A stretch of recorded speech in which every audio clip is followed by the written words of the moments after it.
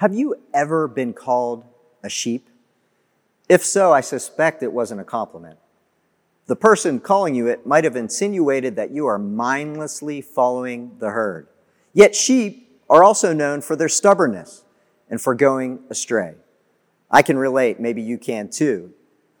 I found a decent illustration of this phenomenon this week that's been making its rounds on social media. Check it out. So being a sheep doesn't seem like a good thing, right? But if we're honest, we have some similarities with them. Today's message is about the Good Shepherd, which Jesus calls himself twice in the verses we heard Jenna just read. A few verses earlier, he also proclaims that he is the gate for the sheep.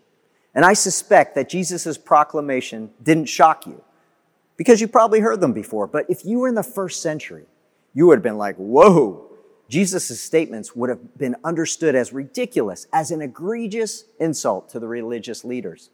In order to understand why, we're going to take a brief look at two things: the historical context of shepherds and sheepfold gates, and the story that preceded Jesus' statements in John 9. Hopefully, it'll be revealing and interesting, but more importantly are these questions. Is Jesus your shepherd? And if so, can you discern his voice? Everyone hearing Jesus that day knew that shepherds brought their flocks to something called a sheepfold after a day of grazing. Nighttime was dangerous. Predators were on the prowl, and being out in the open would have resulted in their sheep getting picked off one by one. Sheepfold structures provided protection and could be permanent or temporary. Each sheepfold had only one entrance, the gate, and the shepherd would sleep at that entrance, vigorously fighting or defending anything that threatened the sheep. At times, there would be multiple shepherds and flocks that shared the sheepfold, so the sheep would be all mixed together. Sounds like a problem, right? But it wasn't. There's a few cool things about sheep. First, they know and recognize the voice of their shepherd, and they won't respond to a stranger's voice.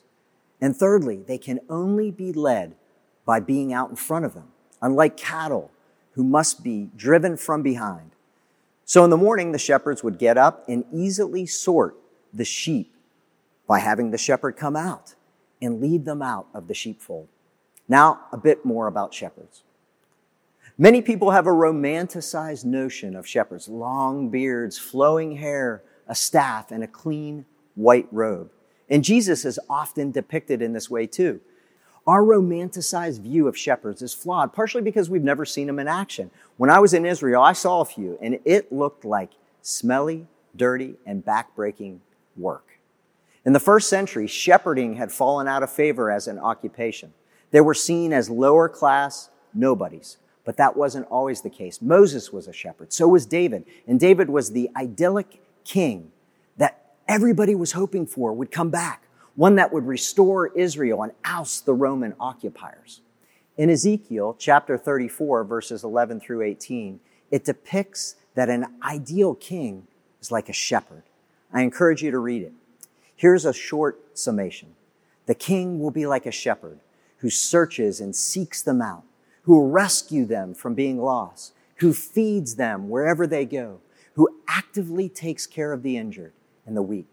And not only that, a shepherd will do justice for the sheep. You can see why Jesus draws on Ezekiel and why the religious leaders would have been irritated that he was calling himself the gate and the good shepherd. Now to the story in John 9, prior to our reading. So Jesus heals this blind man who is promptly then taken to the religious leaders for examination, interrogation. Quick reminder, people with physical maladies were cut off from relationship with God in the religious community. It was believed that their illness or condition stemmed from their own sinfulness or that of their ancestors. The blind man tells the story and believes that Jesus is a prophet and from God. The leaders don't believe him, and they call his parents in to confirm that he was actually born blind.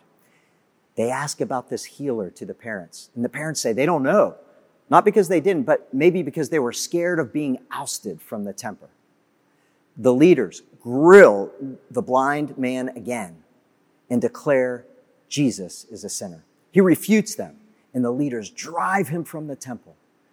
This new disciple of Jesus, not to be in connection. Now begins chapter 10, and Jesus asserts that he is the gate, and anybody that comes in by him will be saved, just like the blind man. The Greek word for saved is sozo. Will you say that with me? Sozo.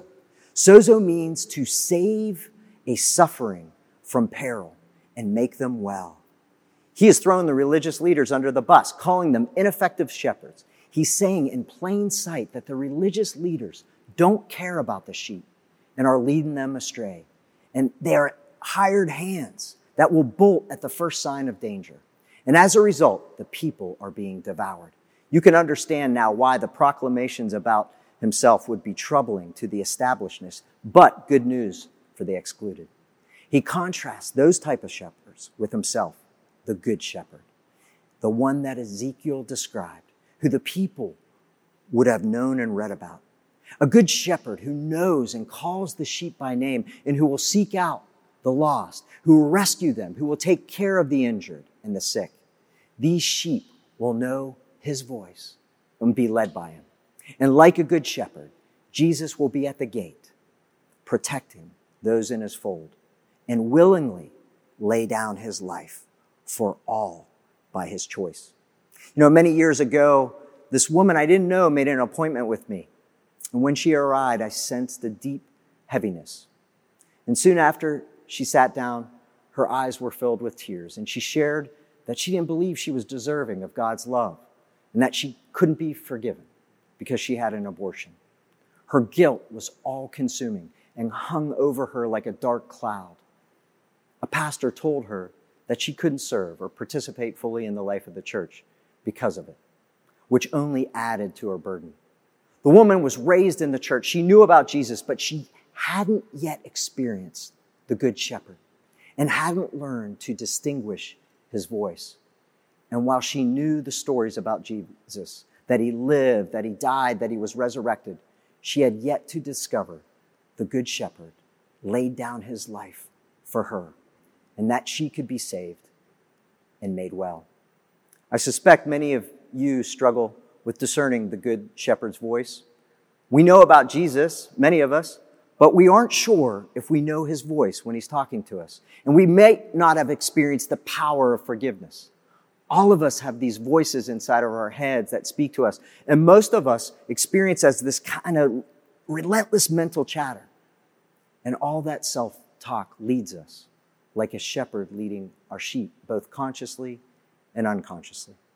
Some of those voices are loud and repetitive and seductive, while others are soft, subtle, quiet, and fleeting.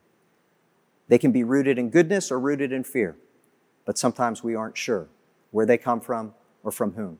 Yet our experience is that we follow the wrong ones. It can lead us right into the hole like that sheep we saw earlier. In Matthew 9:36, Jesus says this, as he gazed upon the crowds, he had compassion on them because they were harassed and helpless like a sheep without a shepherd. Some of us have been relying on the voices that run counter to love, that point us towards things not of God, even though we are trying to follow Jesus. These voices are like the wolves and the false teachers leading us astray.